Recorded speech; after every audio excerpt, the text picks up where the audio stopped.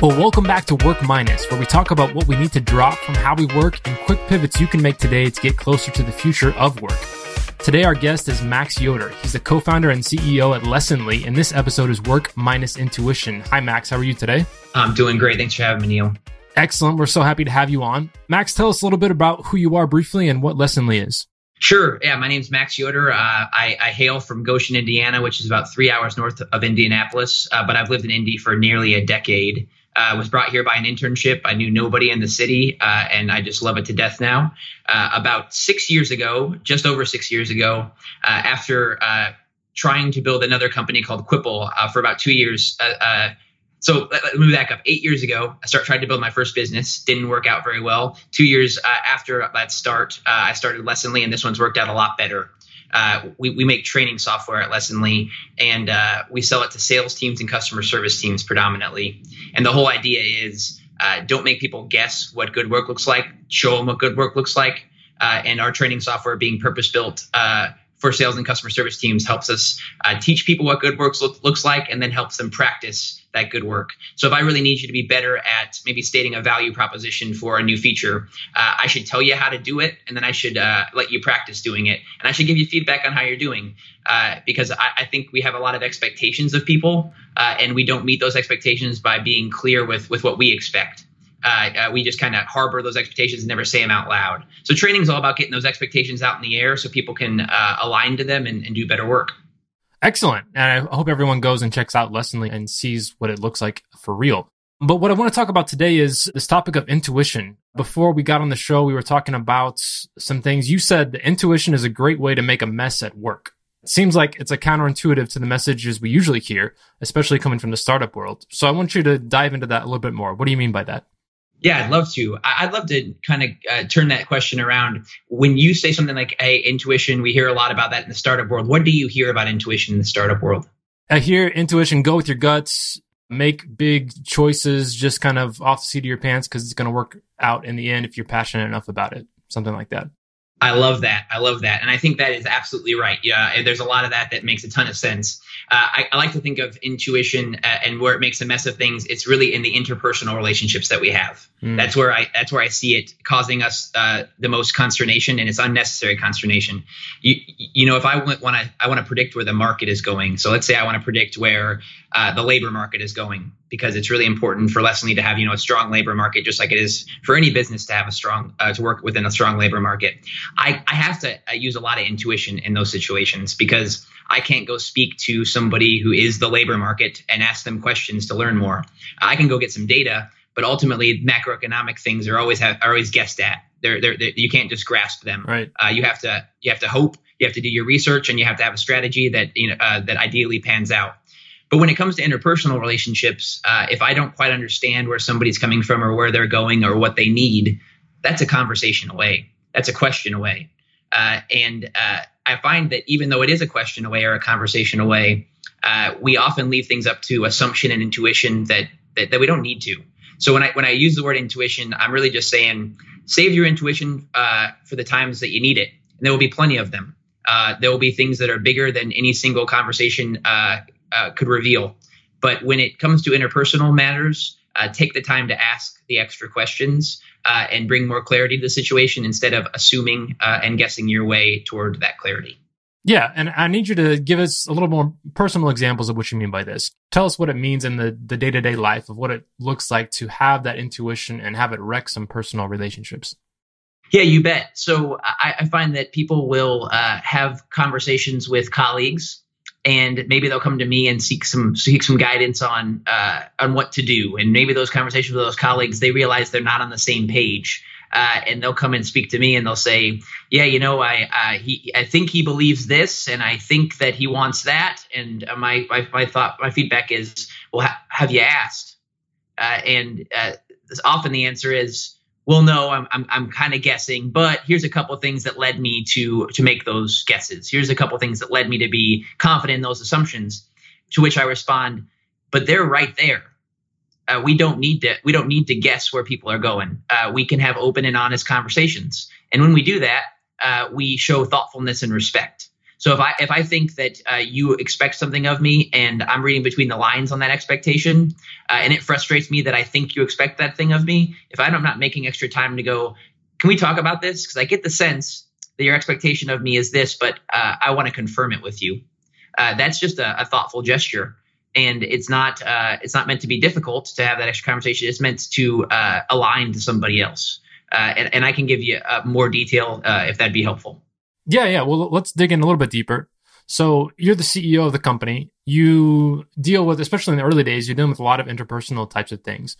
What are the common reasons people will come to you to sort out a personal conflict? They don't know how to have a difficult conversation, and they don't have a whole lot of flex. They have never really flexed that muscle. I find that we don't do a great job in our educational system teaching conflict management. We think about how much conflict we feel all day long.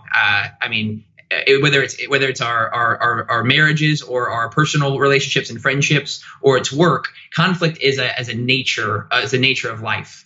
You have a goal and I have a goal, and sometimes parts of those goals might rub together and create some friction. And it's not a personal thing in that case. It's just you have an organizational responsibility and I have a different one. And every now and then those things will have friction. One example of that is a finance person. They want to control spending. A marketing person is responsible for spending money. Because marketers need to spend money in order to gather attention for whatever business they're representing. Mm-hmm. So the marketing person is at odds with the finance person in that the finance person always wants to keep more money in the bank, and the marketing person needs to pull money from the bank and spend it more. And of course, there can be alignment around the finance person understanding that more spending correlates to maybe more people coming to the website or more people buying the product. But often marketers are guessing on what to do next. And they're testing, and through that spending of testing, it can make the finance person nervous. Nobody's trying to personally offend anybody in that situation. We just have two different organizational demands. Maintain a positive amount of cash in the business versus go out there and spend money in order to attract interest.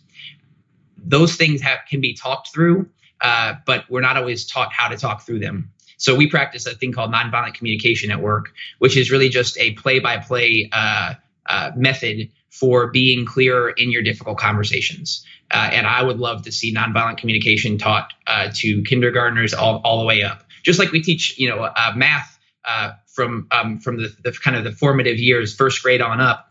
We don't teach calculus to first graders, but we teach the basics. Mm-hmm. And then we build on those basics. And I'd love to see us, conflict management wise, do better about teaching the basics. Because right now what happens is people feel conflict and they don't know what to do. So they tend to not to hit it head on, and that often creates even more conflict. So we're just not helping ourselves, and I want us to help ourselves. And the more we seek to understand one another, and the more we talk about the things that confuse us, the better work we're going to do. So if someone is coming into your company brand new, what's something immediately they're going to notice that's different about how you work at Lessonly using this nonviolent communication? Sure. Well, one of our values is we have difficult conversations. So they're going to go through, we have Lessonly lessons, with our software, you build lessons, and we, of course, use our software all day long. And one of the lessons is teaching the mission, the vision, and the values. And one of our core values is we have difficult conversations. So they're going to see right away that we're making an agreement that you came into this business and because you came into this business and because you take a paycheck from this business and you want this business to succeed, our agreement is that you're going to have difficult conversations when you feel like they need to be had. You're not going to shirk that responsibility. It's not just an expectation. It's something that we agree on. You literally check a box that says, I will have difficult conversations. I will abide by these values. People tend to get a lot of excitement around that because they've worked in environments in the past where if somebody felt something, they didn't feel comfortable saying it. And our belief is anytime you're inhibiting communication, you're doing a disservice to the business by and large. We want more communication, not less. It is natural that businesses will create divisions between people and departments, and that will inhibit communication. Anytime we can put forth something that breaks down those barriers and brings more communication, the better. So people will come in, they'll get a book called Nonviolent Communication to read in order to learn about how to communicate nonviolently. We'll highlight the first 5 chapters as the most important part, but the whole book's really, really good. It's by a guy named Marshall Rosenberg, and that is how they know we're serious about it. Because if I didn't want somebody to speak more, I wouldn't teach them how to speak up. I wouldn't put in the extra effort to say, I need to hear from you. Here's the way I need to hear from you. I wouldn't put any muscle behind that. So I think we're putting our money where our mouth is when we say, hey, we'd really like to hear from you. And we're going to teach you how to talk so that you can communicate clearly and not feel nervous about it. All right, I'm going to ask you a cultural question now. You're an Indiana guy. I'm also from Indiana. I find that after having been in other places that in the Midwest, particularly this part of the country, people tend to be a lot more closed off about wanting to talk about conflict. Do you find that that's true, that in this part of the world, that it's just we don't open up about those things as much as other parts? Or do you feel like it's a universal thing? Yeah, I can only speak to what I've experienced, and my experience is right along with yours, that conflict is generally avoided, and it's not for the betterment of any of us that it is. Yeah, absolutely. It seems like that's a key thing to teach people, that just talking about things with a coworker off to the side or not bringing it up out in the open, it really isn't helping anything, like you said. It is not. It is not. And it's a responsibility of a teammate to help improve the business. Here's an example. I was on an airplane last week. A gentleman had his phone and was playing a video game, and the music was up on his phone. So he didn't have headphones in, and it was just playing in the airplane. So what naturally happens in those situations, I think, is somebody says that person's a jerk. They must not care about everybody else's peace of mind, but nobody says anything to the individual. Right. Nobody's like, hey, sir, do you mind turning that down? So my job is to model the behaviors that I want to see. And because I'm really clear about the behaviors that I want to see, I'm held accountable to actually doing them. And when in this case, it wasn't about, I wasn't at work, but I was just like, I need to live into the expectations I set for others. So I tapped the gentleman on the shoulder and said, hey, sir, sorry to bother you. Could you please turn that down? And the man was mortified that it was even loud at all. He turned to me 3 different times about that flight and said, I'm so sorry about it. I didn't even realize the volume was up. He just wasn't paying attention.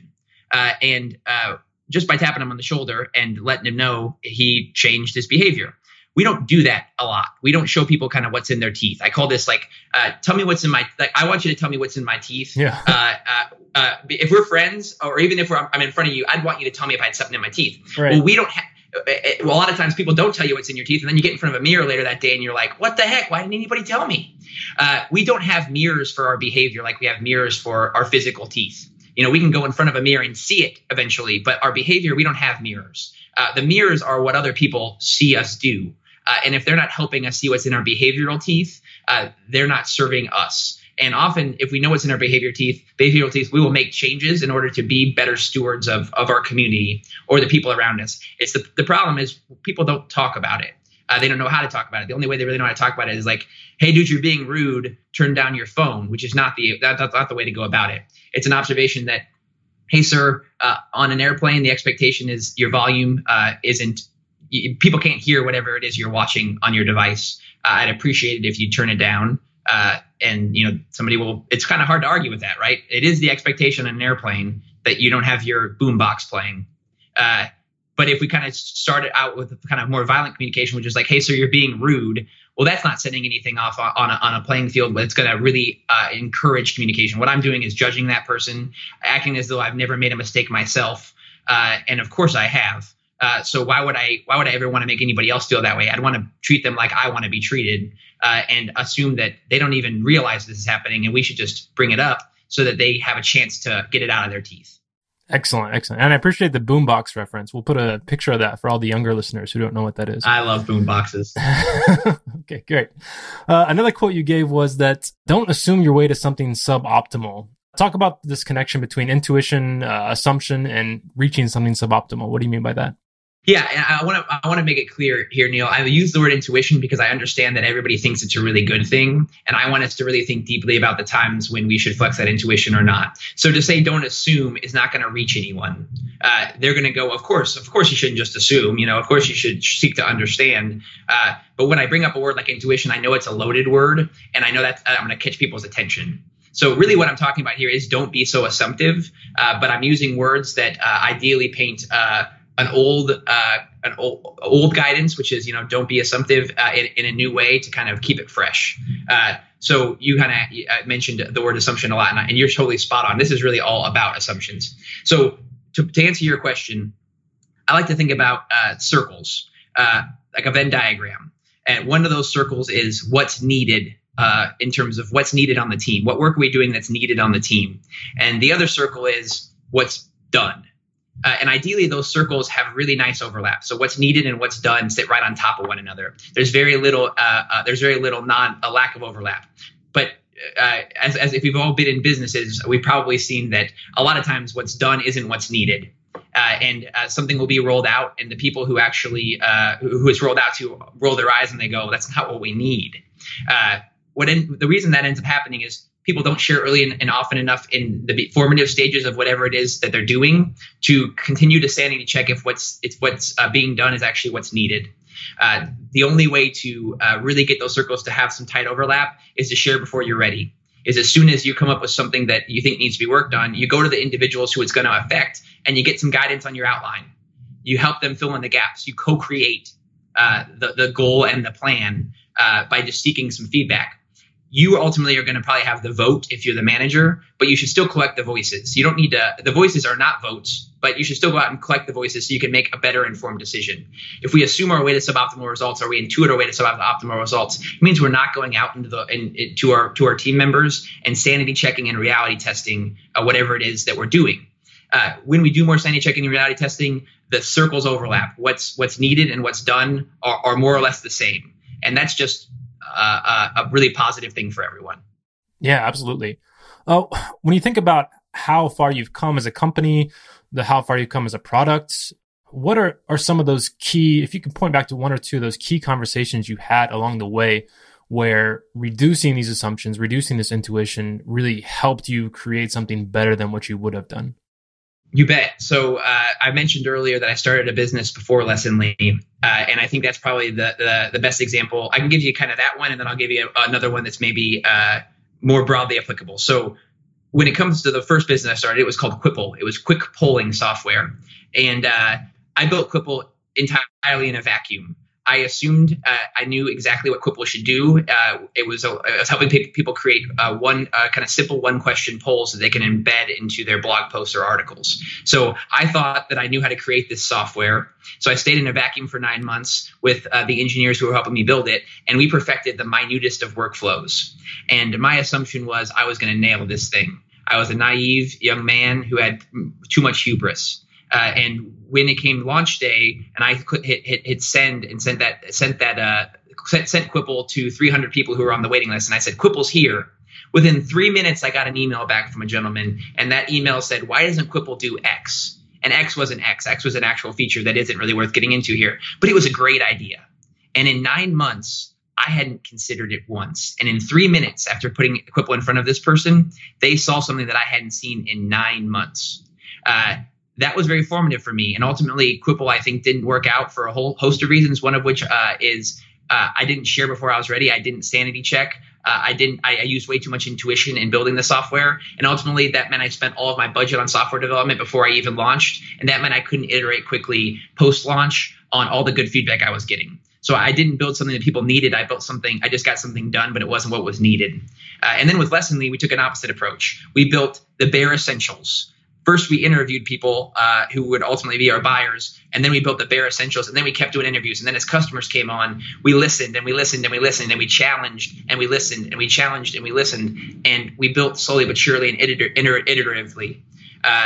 That was a dramatic difference. And I think the Lessonly has worked for a whole lot of reasons, but I think that put us on a really good starting point. Is we got out of the vacuum fast and we asked for feedback. To give you a more tangible example, sharing before we're ready is always challenging because it really challenges ego. It puts you in a position of, I'm nervous, I'm going to look silly if this is wrong. When I put it in front of somebody, I don't want to look silly. So I'm just going to stay in my vacuum, and I'm going to try to perfect in my vacuum, and I'm going to hope I get it right. And fingers crossed, I nail it. We don't share because of fear and ego, and I find myself constantly having to fight the fear and ego. And one of the ways I made a mistake in the past, I think it was like a year and a half, that is, I think, really applicable to a lot of folks is, I was building a PowerPoint presentation for an investor deck, and I really wanted to tell a story, and I perfected the details of those slides in that investor deck. And one of the slides I remember working on for 3 hours, being like, "This is so important. I got to dial this in. I got to make sure the corners are rounded, pixel perfect. I got to make sure the words and phrases on the page are perfect."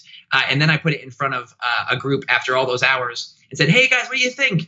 And within minutes, we deleted that slide that I worked so hard on because it didn't flow. And I could have saved myself all that trouble. So I like to tell people, when you're in the clay stages, get a lot of feedback. Don't wait till you've bronzed something, and cast it in bronze to go get feedback. Get feedback when it's still able to mold, because it's really debilitating to hear feedback on something you worked really hard on. Going back and working hard on that thing again with the new feedback is really discouraging. So just avoid that altogether. Excellent. Well, Max, tell us a little bit about what you think the world of work minus intuition would look like if more companies adopted this. It'd be a lot more people asking, interesting, tell me why you asked that. Little extra questions to statements or answers. So if somebody says, I don't think it's going to work, we don't just go, okay, Brian doesn't think it's going to work. We go, hey, Brian, tell us what you think won't work about it. And that sounds incredibly obvious, but it doesn't happen all the time. Another example would be somebody says, hey, can you get that done quickly? And somebody tries to be less intuitive and responds and says, hey, will totally do my best. Can you let me know what you mean by quickly? Like, when do you need it done? And can you let me know what's driving the urgency so I can prioritize appropriately? That's a world with less intuition and more clarity. Awesome. I love it. Max, thanks so much for being on the show. We appreciate it. And thank you for being a part of Work Minus. Neil, I love this theme. Work Minus is such a great theme. I appreciate you having me on, and I appreciate you conversing with me. Thanks a lot. Take care.